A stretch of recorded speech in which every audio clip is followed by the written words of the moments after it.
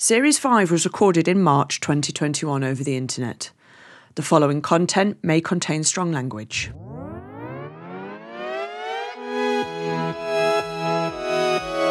Welcome to a special series of the Royal Court Theatre Playwrights podcast in association with the Stuckermarkt of Berlin Theatertreffen, with me, Simon Stevens. For 65 years, the Royal Court Theatre in London has led the world in the production of new plays and the discovery and championing of new playwrights. The Stuckermarkt of the Theatertreffen is an annual gathering of new writers and theatre makers. Every year since 1978, writers are chosen by Stuckermarkt jurors from hundreds of applications to visit Berlin and perform, talk about and celebrate their work. With the 2019 Stuckermarkt, the competition was launched for the first time worldwide. In this short series of podcasts, the Royal Court Theatre and the Stuckermarkt collaborate for the first time. This year, as Berlin, like the rest of the world, manages the fallout of the COVID-19 pandemic, the 6 writers whose work has been chosen will be discussing their work in this special series of 5-hour-long online conversations. One of the most exasperating myths in the various narratives that surround new playwriting culture is that playwrights ever burst into the playwriting world from nowhere. A prominent literary figure at the Royal Court used to talk about such hypothetical playwrights as coming from Mars. The truth is that those playwrights who arrive suddenly into the new writing scene have often spent years working with tenacity and determination on their craft and process before they appear to emerge from outer space and take the world by surprise. Occasionally, over the past couple of decades, it has been a privilege to watch some writers make that journey. One striking example for me is the playwright Eve Lee, whose Midnight Movie is one of the juror choices in this year's Stuckermarkt. I first met Eve in the early years of the last decade, when she sent her play Stoneface to the Lyric Hammersmith while I was associate there. The play was striking for the clarity of its vision and the muscular poetry of its writing. We met to talk about her work and have stayed in touch over the last decade. I am proud to think of her as a friend.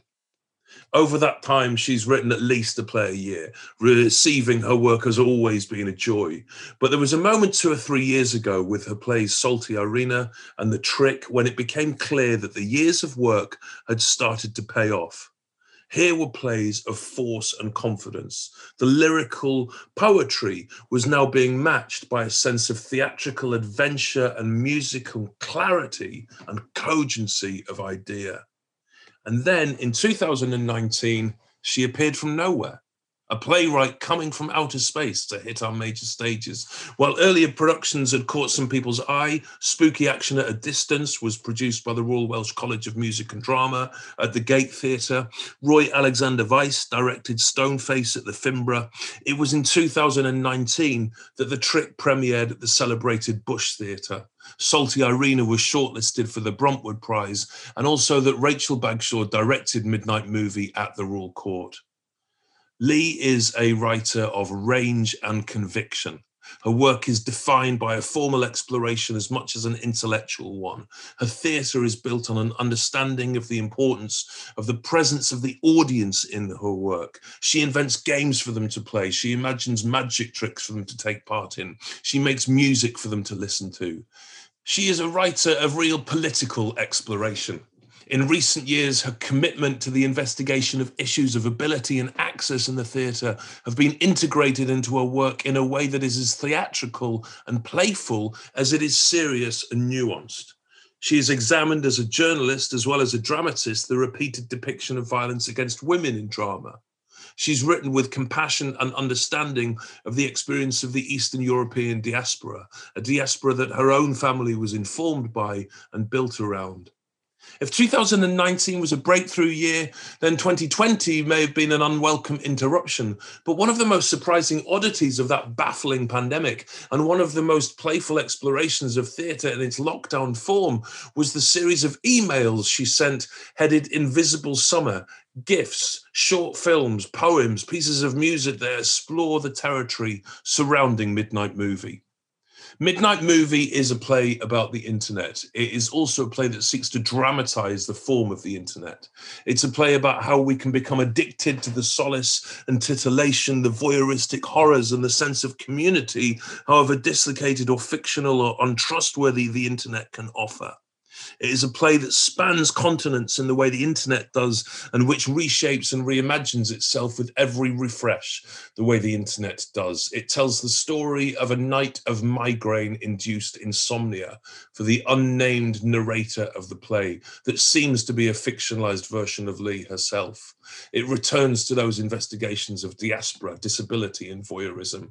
It builds those investigations into its very form. Its opening stage directions insist that it should be performed by multiple people, ideally with visible and invisible disabilities, that the performers and artistic team should consider some of the languages of accessibility, sign languages, captioning, audio description, live voice, and how they might be part of telling this story. Returning to our old email conversations in preparation for this interview, I found one from 2013. In which Eve exclaimed how much she had loved visiting that year's Theatertreffen and the Stückemarkt there, and wondering if I knew any ways that she may be able to return. I'm thrilled that the way she managed to get back there, even if only virtually, is through the caliber and brilliance of her own work. Eve Lee, welcome to the Royal Court and welcome to the Stückemarkt. I'm really resisting. I just all I want to do is scream. How you doing, mate? You all right? I'm deeply embarrassed and really honored. How are you? Yeah, I'm really, really happy to see you. I'm really happy to see you. Don't be embarrassed. What's fun about that introduction is I didn't need to lie about any of it. So it's been such a. It's funny doing these things because on occasion, the nature of theatre as a village means necessarily that I do talk to people who are friends of mine. And sometimes they were successful established writers before they were friends of mine, like talking to Joe Pennell or Dennis Kelly or Lucy Preble or whatever. But it's really fun to be able to talk to you and having seen you from the very start of your working life. Being a real baby playwright. Yeah. You know how that gone. You're going to say something. I can tell because I can see you. It's also really fun because Emily Legg, the Ghost in the Machine of this series, is also was the co-sound designer of Midnight Movie. So it's fun that this is wound around to the same team. Producer Emily. Mm-hmm. She's a rock star of the sound world. Fact. you know what my first question is going to be. I know you know what my first question is going to be because this is the same first question that I always ask everybody because I have, as I've said on many occasions, literally no imagination. When was the first time that you went to the theatre, Eve? I think it could be, no. I don't really remember is the answer. The thing that I kind of flash back to, like a Hanukkah play from Hebrew school, when I was pretty small. And I also flash back to the first time I was like, is it possible that the first time I went to see a play, I was actually in the play? And I don't think that is possible.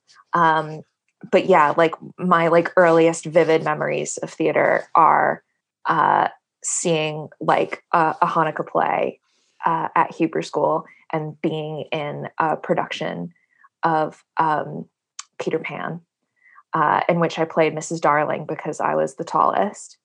So I played the grown-up. And I tripped over my own skirt really spectacularly and fell. And everybody laughed, and it was, and then I did it again. It's because I was a real show off. You did it because you liked the laughter. Yes.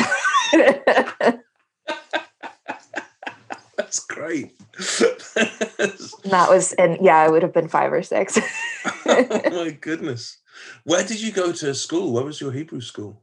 My Hebrew school was in New York. It was Temple Emmanuel Hebrew School. Might guess by the fact that it's called Emmanuel, that it's like, it was just really like, my dad used to call it an Episcopalian synagogue. That's a theological joke that my atheist idiocy doesn't understand. I'm really sorry. Yeah. So Emmanuel is a Christian name. Why was that, like, why was the synagogue called Emmanuel? Because it was trying to pretend to be a church. It was like the most deeply assimilated space I think I've ever been in. But they had a fun Hanukkah play, and some of it is still in my head. What's the form of a Hanukkah play? I've never seen a Hanukkah play. I mean, a Hanukkah play, there are Jewish holidays where it is traditional to put on plays, but Hanukkah actually isn't one of them. I think in the tradition of the Episcopalian synagogue, it was like a way of sort of being like, oh, you might have like Christmas shows and stuff, but we have a Hanukkah show. And it's about a potato. Like, literally. It's about a potato that gets turned into a candle holder, a menorah. Oh, was it really about a potato? Yeah, it was. It was really, there was a song about a potato. It was about potato, yeah. Wow. What were you like at school? I was a huge nerd, surprising, I guess, no one who knows me.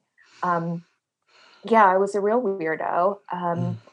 And like, my early years of school were pretty nice, though. And I think it was because there was sort of a like acknowledgement that even though I was a weird nerd, I was the best at coming up with like fun games that were like world building games. And then like we got a little bit older, and it was like kind of imagining in public like was like even more like embarrassing.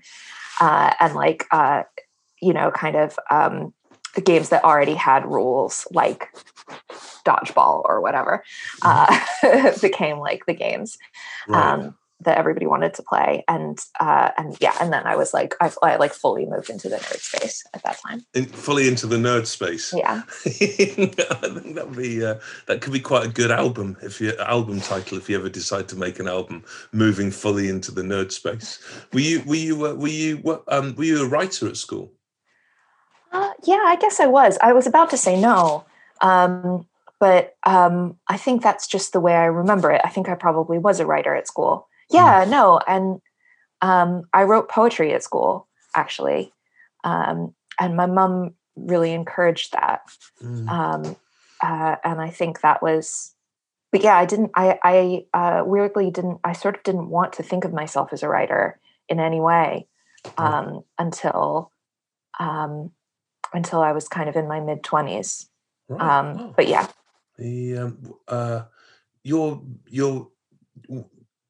I think it's right that your family had a background in the arts. The arts was something that was present in your home, yeah? Totally, yeah. Yeah. Both of my parents work in the arts, and I also have an older brother who worked in the arts as well. That's what they do. So my dad was he did a lot of different things in the music industry, but he always used to say that if you woke him up in the middle of the night and asked him what he did, he was a composer. Okay. But yeah, he was a musician. He was a composer. And my mom is a painter. Was that exciting to be surrounded by that creativity? Did it empower your nerd space? It totally did. It massively empowered my nerd space. And it's actually funny because like my mom is a real nerd and a weirdo, and my dad was weird in many ways, but was also like a really cool person. He like kind of didn't understand how he like hatched this like nerd array around him. Massively. And also they were very like, they hadn't necessarily had a lot of encouragement to be creative when they were growing up. Right. And so it was hugely important to them both that we were exposed to the arts and that we were kind of empowered to do our thing. Although they also had like opinions about kind of when and where and how certain things should happen, that they wanted to try and parent us well and not make us like too independent and too like weird alien children, in terms of like, I don't know what we were making or how we were making it. And that was also like a dynamic, is like, their sense of how things should be done. Yeah. Do you like their stuff? Do you like your mum's art and your dad's music? I do. Yeah. I think that in a lot of ways, I think it's natural if you're in a family where more than one generation are artists, like to sort of in some way define yourself against the kinds of things that they make. Yeah. And I think there's some degree, because my little brother also is an opera singer. Yeah. And I think there are certain ways in which like the way he's a musician is very different from the way that my dad was a musician. And like the role that music and visuals play in my work is different from the kinds of work that they make. But I do really like my mom. Something that was really sweet and really significant, I think, is that she always, even when I was really tiny, she always asked me what I thought of her work. And she would tell me as well, like when I was like pretty young, 8 or 9 or something like that, she would like be like, oh, I like that. That's a good point. Like she always will like, she's an interesting role model, I think, as far as taking feedback, because she will take feedback from fucking anyone, but she really knows what's the right thing and what's not the right thing. Right. And being able to see her go like, okay, rather than, oh, that's what it is. Do you know what I mean? It's like, I think has been a real role model in terms of how I conduct myself. What kind of stuff were you reading or watching or thinking about that you discovered yourself? What was your like imaginative terrain in your nerd space as like a teenager? When you were in New York, because you lived in New York until what age? What age were you in New 18. York until? Right. So while you were living in New York in your teen years, what kind of stuff were you engaging with? Well, I was really into punk, which drove my family appropriately crazy. Yeah, and actually, I mean, something, I don't know if you realize this, but CBGB's, RIP, they let you in at 16. You can't get served at the bar, but they would let you in for gigs at 16. So CBGB's, for people who don't know, is the heart of the New York punk scene from the mid-70s up to when? When did it close? It closed in the 2000s, I think. I don't know, maybe later than that. I think in the 2000s. And so did you go to CBGB's? We went all the time. And also our friend, our friend's dad ran a poetry club directly across the street called the Bowery Poetry Club. And we used to go there. I think I've heard of the Bowery Poetry Club. Is that not kind of like really celebrated? Yeah, it was. Shit. That's like the coolest teenage life you could ever hope to have. But like, you need to understand how deeply uncool I was while I was having it. And I had like, I went through like, I had blue hair for a long time. And I kind of keep always saying to myself, it was like cobalt blue. I keep always saying to myself, I'll go back to blue. And I kind of never quite have, but I would like to. Who do you remember seeing at CBGB's? Did you have a particular kind of favorite gig there? Or? Well, actually, I mean, listen, this was not really a favorite gig. It's just in retrospect, it's like not super long before Joey Ramone passed, we saw Joey Ramone there. And it was kind of like, it was kind of weird. We were like the youngest people in the audience by like 40 years. Like it was, but it was also really kind of beautiful. Yeah. Like surprisingly lo-fi. The bathrooms were still totally disgusting. They're the second most disgusting bathrooms I've ever experienced in my life. Um, and the most disgusting being the bathrooms in a borstal in Bulgaria that I made a show in a couple of years ago now, like 4 years ago now, which are like bar setting for really disgusting. I used to just carry in like a big. It was a derelict. It wasn't a borstal in action. It was a derelict former borstal, and I used to just carry in like a big thing of Dettol when I would use the toilets. Anyway, why are we talking about this? I'm really because it sets a context for the disgusting caliber of CBGBs in which absolutely. you saw Joey Ramone in the last months of his life. Literally, like he died very soon after. We didn't know that we thought he was just old. Like we did not know that he was dying. What a thing to have seen, though. Yeah, I'm really glad that we saw it. We almost like couldn't be fucked. We almost just like ate French fries instead. Fucking idiots. Anyway. Where did you go when you were 18? Sorry? Where did you go when you were 18? When I was 18, I moved to the UK. I went to Cambridge University, which was quite the culture shock, I would say. Yeah, having kind of grown up and to some extent, like, I don't know, having like chosen the downtown punk art scene in my teen years. But my parents were very proud and really excited. And then I had a really horrible time. But that was very character building. Right. And then I moved to London. And I've been in London or the Southeast ever since. Right. Or the East of England, I guess. You shouldn't call it the Southeast, but yeah. What did you study in Cambridge? I studied history. Right. And I know this is something we have in common. Yeah. I think it's been really fundamental to my thinking about the world.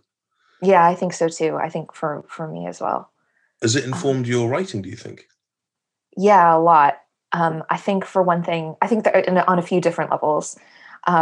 One, I think that, so I think the thing about studying history is that you're really invited to consider that human beings can behave in all sorts of different ways. And I also think that's the thing about moving countries as well, is that all sorts of things that are just like, well, obviously this is how the world works. This is just how it always is. Yeah. It becomes clear that they're total lies. Right. And that's, like moving from the US to the UK will do that, like, because both of them have a set of orthodoxies that overlap, but are also significantly different, especially in 2003 when I emigrated. And I think they've converged a little bit. But anyway, and I also think that's the case when you're studying history. You just realize that there are all kinds of, that we are capable of imagining the world in a much bigger and just wildly different way than we normally kind of give credence to. Yeah. And that is huge politically and huge creatively.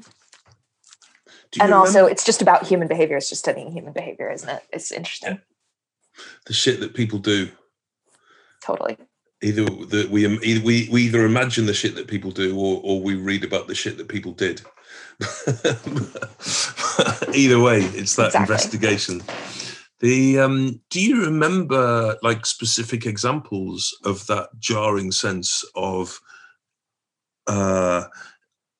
realizing the things that you thought were innate were actually culturally specific from that moment of moving from New York to Cambridge? Were there specific things where you thought, God, I never knew that this was possible? Loads. I would say that NHS was a big one. I sort of knew about it beforehand, but I think no, healthcare is just free. Everyone accepts this as normal. Healthcare is just free. Like I actually had this was years later, but I had my appendix out and I called my mom, as it was clear that I was going to need to get my appendix out. And I was like, don't worry about it, but like, this is what's going on. And my mom was like, do you have a credit card? or just something that we can. And I was like, I don't need a credit card, Mama. Like, it's free. And she was like, even for you? And I was like, yeah, no, it's free. And she was like, it was just like, oh my God, like I'll never forget like the silence at the end of the phone call. Bless her. Really moving. But yeah, there was like tons and tons of stuff, and also stuff on like the other side. So like somebody, a friend of mine asked me if I like had to herd cows, like as part of my like morning routine, and I was like, yeah, I had to herd cows over the Brooklyn Bridge. Like, it's really tough because there are like a lot of cars as well. What, a friend in England asked you? Yeah, a fucking Cambridge undergraduate. Yeah. What? And then like somebody else, he like just very slowly and painstakingly explained the existence of secondhand bookstores to me. That's very generous. That's a very generous thing to do, right? Important to know about. But I was like, it was very interesting because I was like, are these people all insane, or am I insane? Do you know what I mean? Because it was like they were so 100% sure that because American culture is so penetrating, they just thought that they knew. And also because they were Cambridge undergrads, they thought that they knew. And it was actually like, it was a formative and really useful, important experience to sort of have people be really convinced of a reality that you know to be false. And like everyone around you be convinced of a reality that you know to be false. And I feel like that's really impacted my writing ever since. I feel like that's in a lot of ways, that's very often the situation I'm trying to dramatize. I think that's a really brilliant self-analysis. I was exactly thinking that describes nearly every Eve Lee play that I know. that kind of bafflement at the insistence of other people's reality that you understand to be mythical or much more fragile than they perceive it to be. I think that's really, really fascinating. Did you write at Cambridge? Well, I wrote stand-up comedy, believe it or not. Did you? Yeah. Did you perform it as well? Yeah. Shit. That's amazing. How was that? It was okay. I was like, I did a few like Footlight Smokers, and I was always one of like only two girls. Like for some reason, it was just, there was always two girls. And sometimes I was one of those two girls.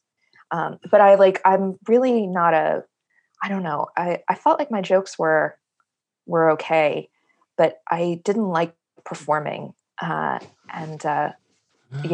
And that was actually the only creative writing I did. I did a lot of like essay writing. But that was the only creative writing I did. It's really interesting to me that you, when you were talking about writing as a teenager or writing as a child in New York, that you said that you told yourself for a long time that you didn't write. Yeah. When would you have told yourself that you started writing? When I was 26. Right. That's quite specific. Yeah. Sorry. No, go on. Tell me the story of that. Well, I think what it was is I ran out of excuses to not try to write a play. And so I tried to write a play. And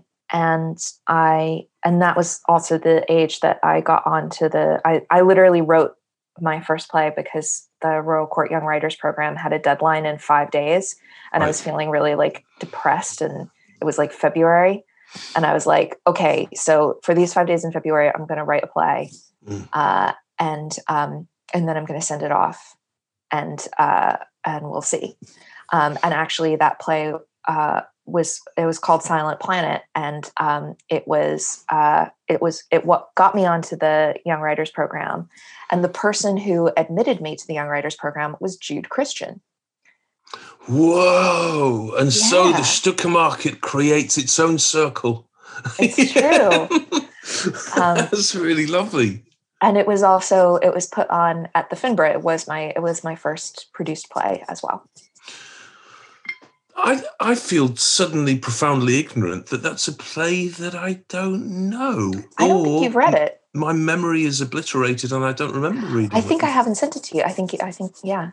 Right. But can I just go back to that moment? Because that's quite a peculiar feeling for a 26-year-old because most 26-year-olds don't feel compelled to write the play that they've been resisting all this life. What was it that led you to think, well, I better write that play now? There must have been other experiences of theatre or kind of like... Yeah. I was trying to start a career as a director. Right. And I had done like a bit of like, I'd done some ASM jobs, I'd done some assisting jobs. I had directed a couple of fringe plays. And it was just like, it just sucked. Being a young director totally sucks. And also, so like two other big alsos. One is that I don't see very well. And I feel like staging was, and like, yeah, just the visual language of, I don't know, like the practical way that the visual language of staging in plays needs to work was like, I just had too idiosyncratic an understanding of what that is. Yeah. And I didn't really want to be responsible for it, even when I was responsible for it because I was the director. Yeah. Then also I think at the same time, like, I think it doesn't suit my ego to be a director. I think being a writer is much, much more suitable to my ego.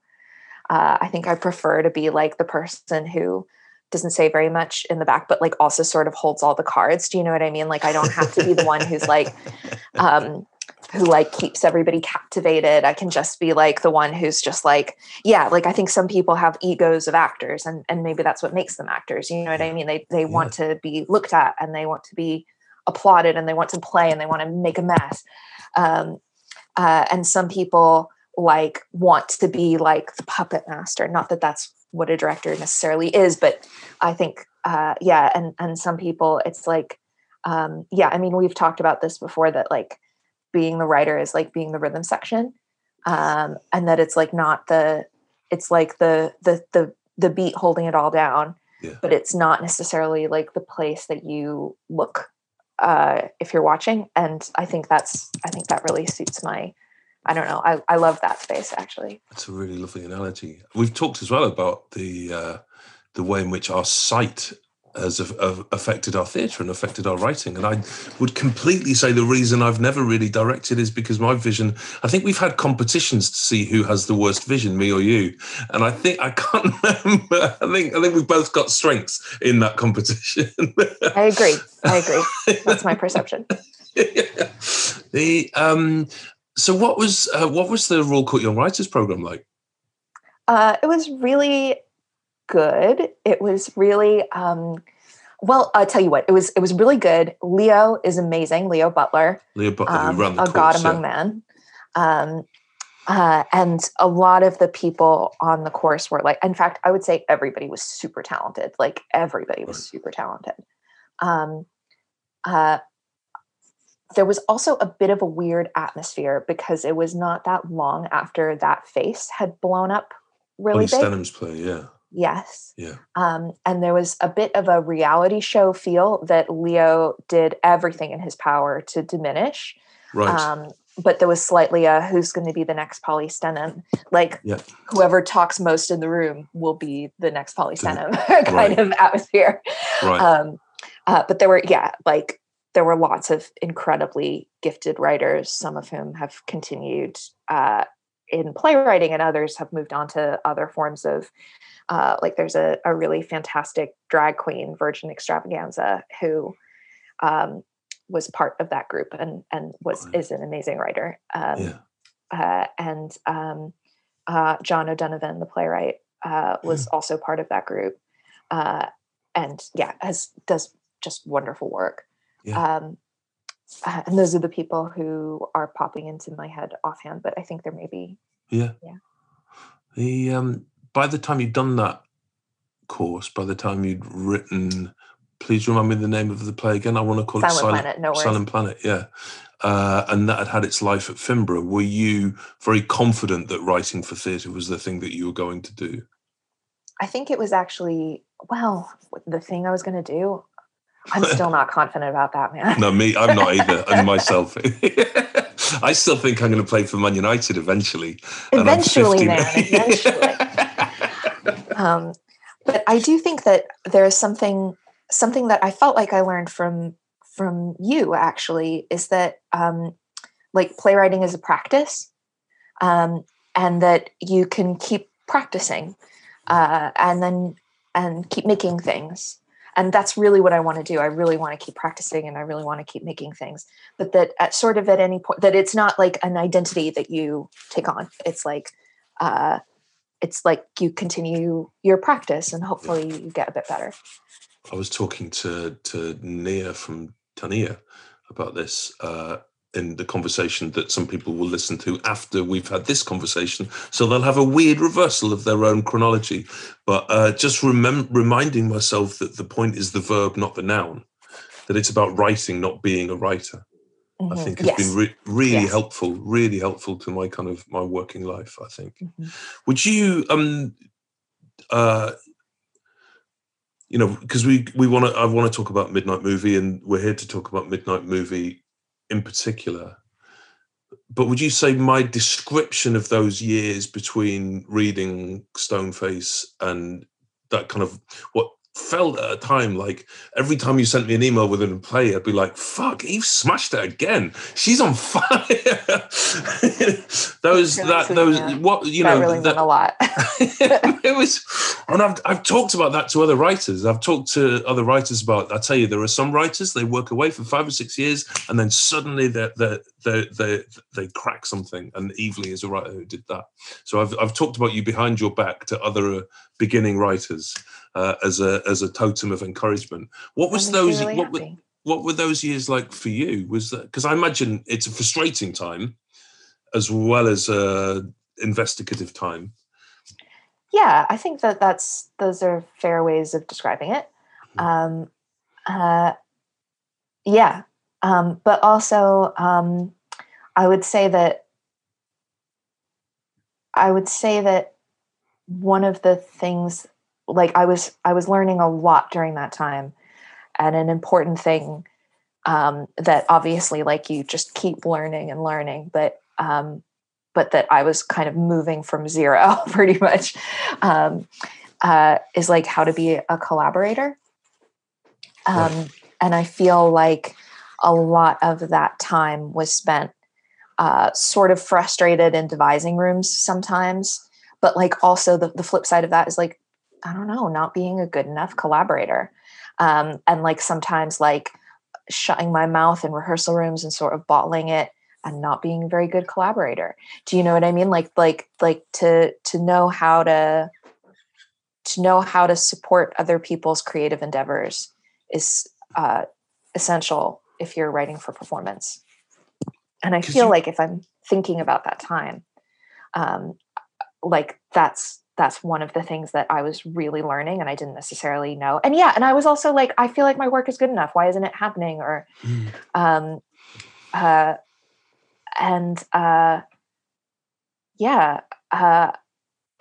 it's easy to be patient in retrospect. But I wasn't necessarily patient at the time, you know? Yeah, I do. Yeah, I know that feeling well. Tell me about the starting point of Midnight Movie. Well, the brilliant Louise Stevens, who is now the artistic director of Playwright Studio Scotland, but used to work at the Court as the associate deputy literary manager. I'm not sure, I forget exactly her title. After Spooky Action at a Distance, which you mentioned earlier, she was like, we can't commission you, but we are going to send you to Cove Park, which is an amazing kind of residency place in Scotland, for 2 weeks. And we're just going to pay you to do whatever you want there. And I was like, amazing. Okay. So I'm just going to, first of all, Cove Park is insanely beautiful. partly because it's really near Trident, so people aren't allowed to develop the land around there. So it's very wooded because it's all owned by the Ministry of Defense.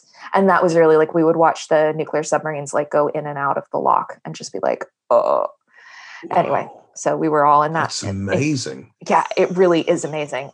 Everybody go to Cove Park if you can.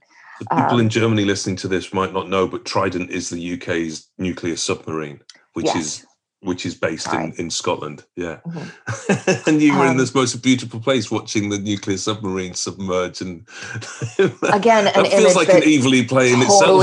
Exactly. I was like, I was so in the right place. And I was like, okay, I'm just going to, whatever my body wants to do, I'm going to let it do. If I want to sleep, I'm going to sleep. If I want to eat, I'm going to eat. If I want to walk or write or anything and basically I stayed up all night writing this really weird 12 pages of something. And I sent it to Louise, and Louise was like, this is far too weird, but there's energy to it and I hope you develop it, but we can't develop it here. That continues like an experience that I've had of every play that I've had produced has previously been rejected by one of the people or one of the partners who's ultimately produced it. Anyway, that's a kind of a rather encouraging tale in that in itself, that eventually the theatre that rejects your play will eventually produce it. They just don't know it. I would not encourage people to believe that, but it is consistent. And there's also some things that aren't announced yet. Like that's the case as well. Great. That's really lovely. I was just like, I don't know. I was just, like watching the nuclear submarines and also like the fog come down from the lock and also still fucking awake and in pain and kind of actually far away from the internet because the internet use is very restricted at Cove Park. And just like,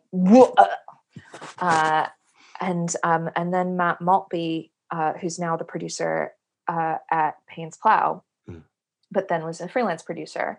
I sent it to him and he was like, let's do it. Let's make it happen. And he wrote the grant applications, which I really think it just would have, like gone into the drawer, like a lot of other things that I think are good. If it wasn't for Matt Maltby, and the funding and development that he was able to get. And I sent it to Rachel Bagshaw, and Rachel was really key in dramaturging it, and so was Matilda Ibini. Like some of the original ideas had come from conversations with Matilda anyway. Rachel directed the production, the world premiere of the play, eventually at the Royal Court. Yes. And Matilda was the dramaturg. Yeah. Were you sending Rachel and Matt and Matilda those 10 pages of unconscious splurge that you sent to Louise, or had you worked on it? No, it was still those. I think I read those in my memory. I read those, I feel like you did. And I remember thinking they were really cool. And their presence is still in the play.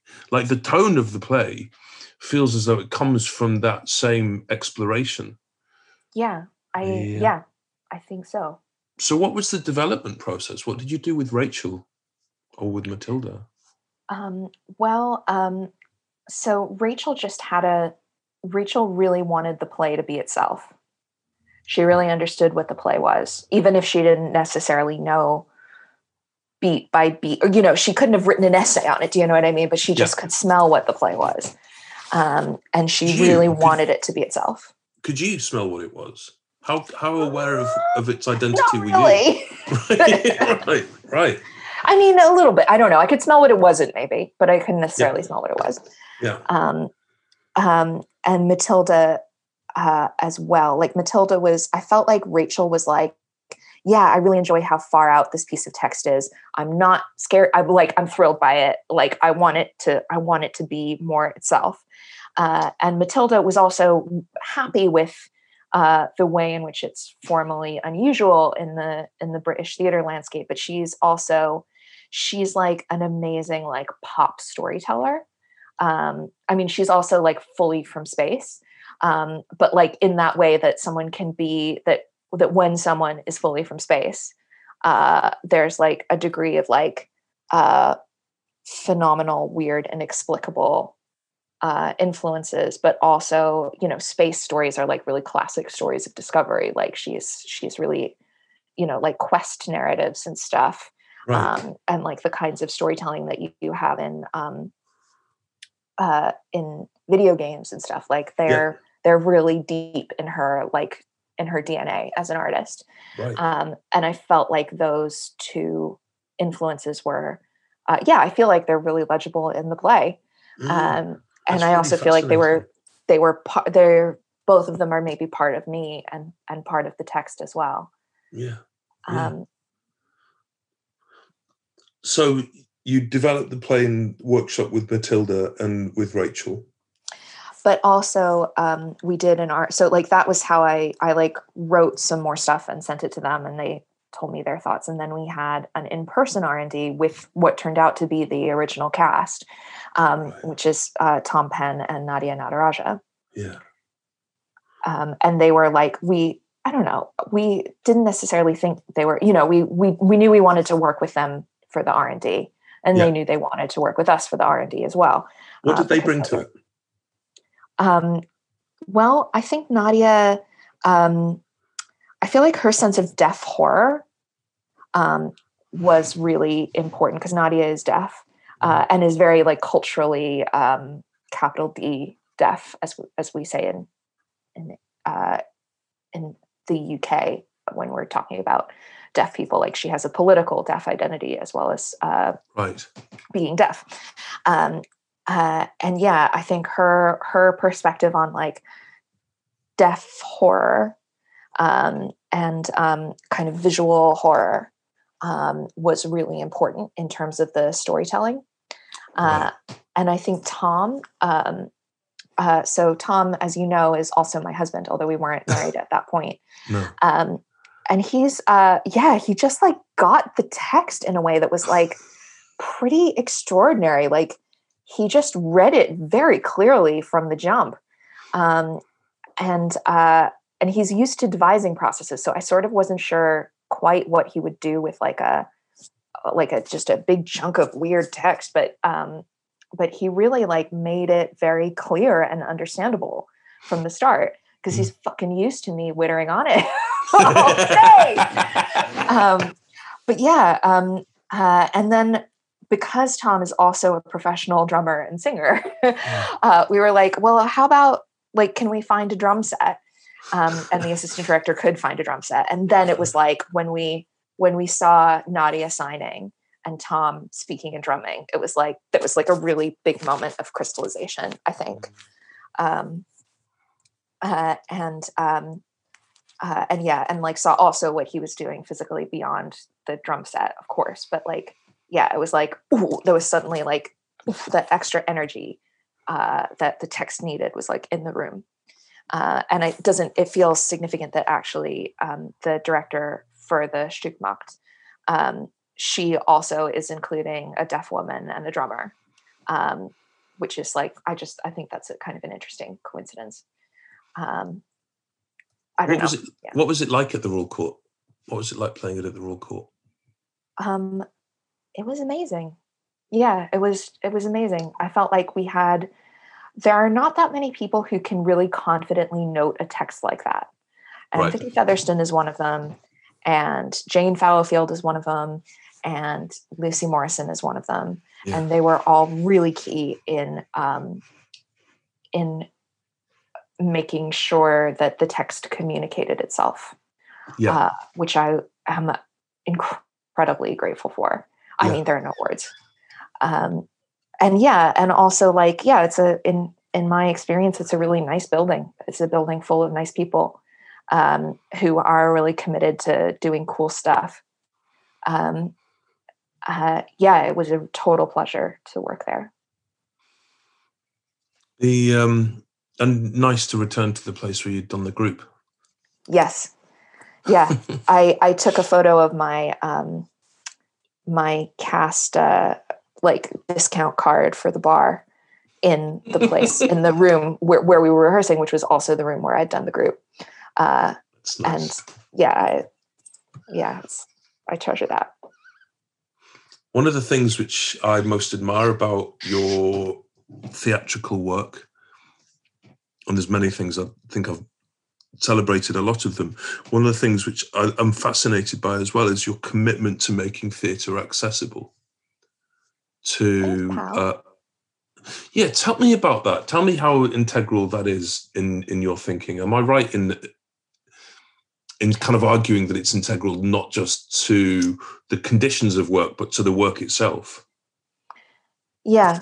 I don't know. I mean, I don't know. I really wouldn't want to position myself as like knowing stuff that I don't know, or having a more advanced access practice than I actually do. Yeah. Because I'm really trying to learn. And like part of why one is constantly learning in this regard is that like human bodies are just so diverse and their needs are so varied. And that's part of the incredible creativity that is unlocked when you admit a wider range of bodies into the room. But also that means that I don't necessarily know anything about anything.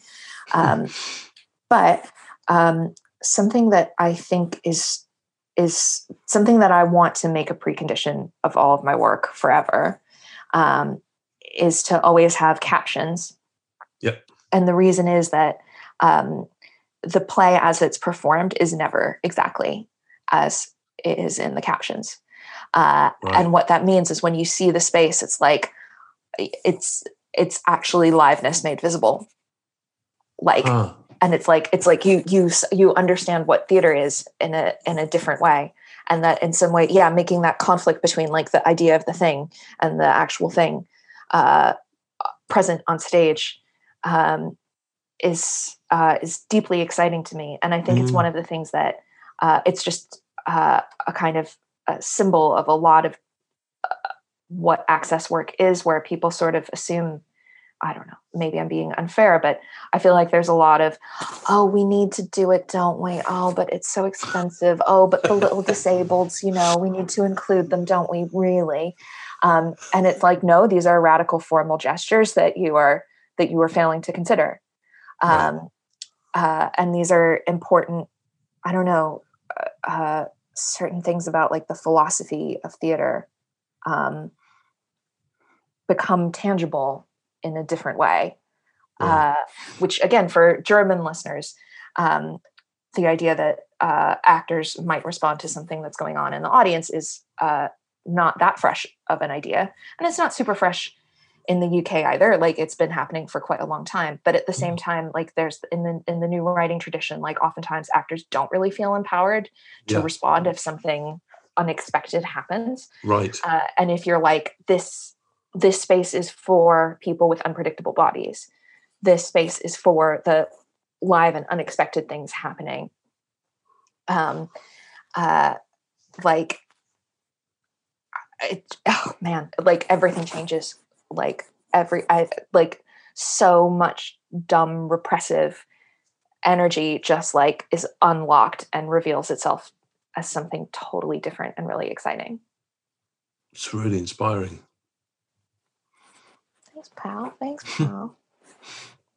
Travel's been important to you for so much of your work. I mean, one of the sadnesses of the virtual Stuka market is that we can't get to go to Berlin together. And kind of the idea of hanging out with all of the artists I've met this week together around the fire pit at the Theatertreffen in the Berliner Festspiele is such an exciting idea. I'm really frustrated that we're not able to do that. We need to make it happen in 2022 somehow.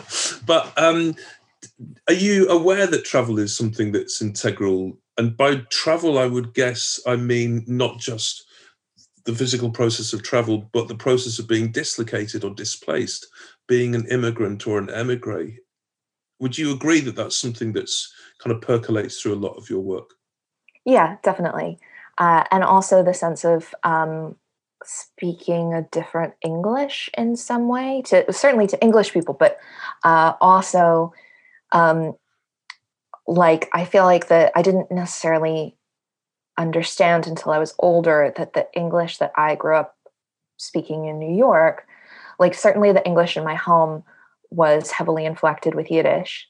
And there's actually something I've had to make a conscious effort to do in my relationship is use the Yiddish words rather than, I've gotten really used to thinking in Yiddish and then translating.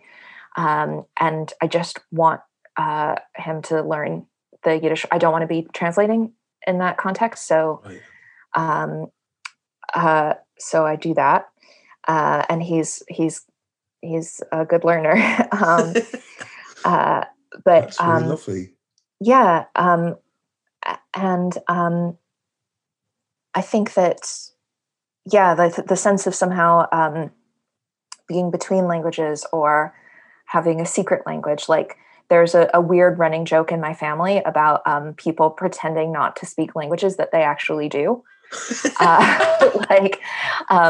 There's like my one granddad pretended not to speak Yiddish when he did. Grandmother on the other side pretended not to speak English, but like when she wanted to speak English, she like devastatingly did. She said exactly what she wanted to say. And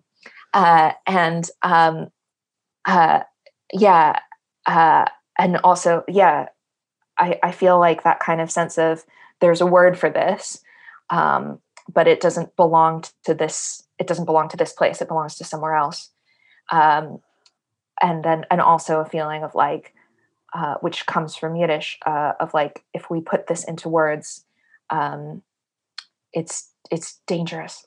I don't know, like someone, I don't know, like that there are certain things that can't be put into words or that need to be, you need to do something anti-jinxy really quickly if you should ever say anything about the future. That it's like, we need to be really careful what we say, because on the one hand, we might make it happen. And on the other hand, we might ensure that it never happens by speaking. And I think that, that position that language occupies is hugely impactful in my work. Really, really compelling. It's really interesting that, because you're the fifth of the artists, regardless of what order these podcasts go out in, you're the fifth of the artists, or the sixth. There's one of the artists is two artists working together. The sixth person, fifth artist that I've spoken to this week.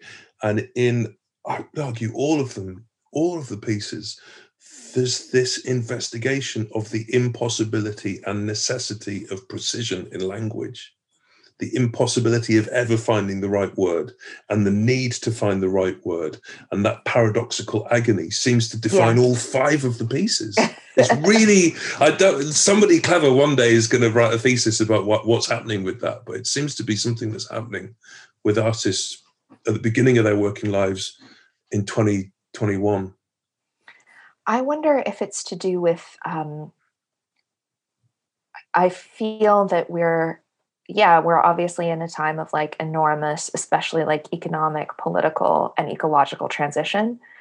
And I feel like the official culture in the UK, the US, and Canada, where I guess we all come from, or are part of the cultures there. I feel like the official culture is like, everyone is still like, basically everyone who thought the Iraq War would be a great idea is still like the talking heads, and it's still like the dominant political class. And there's been no real reckoning with that, or with economic collapse in 2018 or in 2008, or with the obvious and terrifying ecological collapse that we're currently experiencing. And I feel like, it's because there isn't like a linguistic or an ideological framework for that to exist in the mainstream culture. That everyone's kind of strategy for dealing with all of this stuff is to simply pretend that it isn't happening. Not everyone, but the kind of official culture in all of these places. And I wonder if we are trying to find a language that's suitable for the times, and if there's something dramatically interesting about watching the effort and the failure in that context. It's really beautiful. I'm going to steal that from you and pretend that was my idea. Good. I'm not really. Tell me about your working day. Have you got an average working day? Well, it's funny because you massively shamed me when I said that my average working day started at 11 a few weeks ago, or not I guess a few months ago now. It's this year anyway. 11's my standard at the moment. That's terrible. Unless actually, no. I think maybe I said I got up at 11. Oh, getting up at 11 is different from the work. You didn't massively shame me. You were just like, really? That's different. This is yes, exactly. This is these two aging punks quibbling over getting up at 11 or just getting to your desk at 11. Yeah, I've been waking up lately because of I've been getting up kind of earlier than that. So much earlier than that. I've been getting up at like, I don't know, whenever my cat gets me up to feed him, but like around 7 or 8, and then considering going back to sleep and instead chanting, doing my chants, doing my Buddhisms, and then eating and probably being at work. Now this feels very loaded, but like, so the last couple of weeks I've had commitments where I have to be at my desk at 10, and that's been enjoyable. And you write through, you're just there and you're writing. What else apart from your chanting is part of your working process? I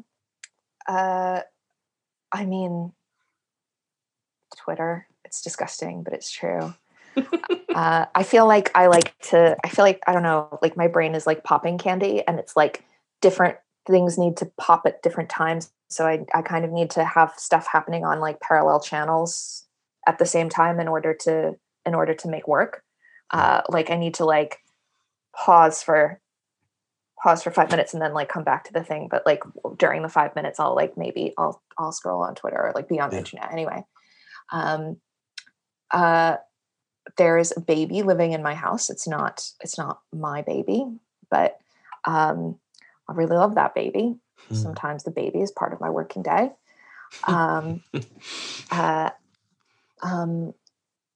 Yeah, I like drawing and listening to music as part of my, I guess, like I like dancing around my room to music, or lying down on the floor and looking up and listening to music. And I like drawing really terrible drawings in my little book. And I feel like those are important. Yeah, ways of ways of working on multiple channels at the same time. Yeah. Yeah. How has the pandemic been for you as an artist, not necessarily as a human, but as an artist? Or is it too soon to tell? Yeah, I guess it's probably too soon to tell, but I have been very, I've been working a lot, which I've been incredibly grateful for. I've been very booked. Great. Because obviously, like if you, like I've written for games as like a lot as well. And that's part of, I don't know, I feel like it feeds into my practice as a playwright. And like, if they're like, oh, like somebody who's really interested in the digital world and writes for games as well as for theater, let's hire her, which has been amazing. But also like a friend has said that it feels like work has just like crashed through the walls. And that's kind of how I felt as well. But I think that, again, there are beneficial things to that. Yeah. Crashed through the walls in terms of it's just stopped. No, as in like, it's like work is like in my house, like sitting on a chest while I go to sleep, like in my, you know what I mean? Like, just like, it's like the walls are made up the way I picture it when he said like work crashes through the walls. I pictured it as like, just like that the walls turned to ocean water and just like fell. And yeah, and you're sort of somehow, you're like, you thought you were at home, but actually you're drowning in like work. Yeah. Anyway. Yeah. No, I think that's an experience that an awful lot of people will relate to, not just people working in the arts. To be sure. You know, this whole culture of people working at home and finding that more attractive. All of a sudden people are going to realize that work is also corrupting our home lives, but maybe that's a bleak thing. I don't want to end with the bleak thing. I'm interested in what your perception is of the years to come for you as a writer, for theatre in general. How are you feeling about coming out of the pandemic and what that offers you as a theatre maker? I feel like there's a bit of a crossroads. I don't know. I think that so something that I have been thinking for a while is that it's possible that we're in a golden age. And that's a bit scary because our age is so imperfect. Like, how can it be a gold? Like, that's horrible. Like, what? But I mean, creatively, like that British arts, European arts might be in a golden age. And I'm worried about that ending, the period of state subsidy potentially ending, like all of this. But I also feel like there has been so much injustice and violence that has been part of that age. And I wonder, I don't know, I have a lot of faith in people. I think it's possible that all of these cataclysms that are in progress are inviting us to build different and more inspired structures of being together. And I feel like we might well have to say goodbye to a lot of things, hopefully not state subsidy, but a lot of existing assumptions in order to, like, sorry, I hope I'm not being clear. I feel like a lot of the time it's much easier to anticipate what you will lose than it is to anticipate what you'll gain once those things are no longer there. And that's what I'm trying to think to myself is like, try not to worry about the stuff that may be lost. Try and think about the new ways of being together that have yet to be uncovered. And I think that's part of the reason. Like it's one of the things keeping me going. That's really beautiful. Thank you, Eve Lee. Thank you very, very much indeed. Thank you very much, Simon Stevens and Anishka and Emily.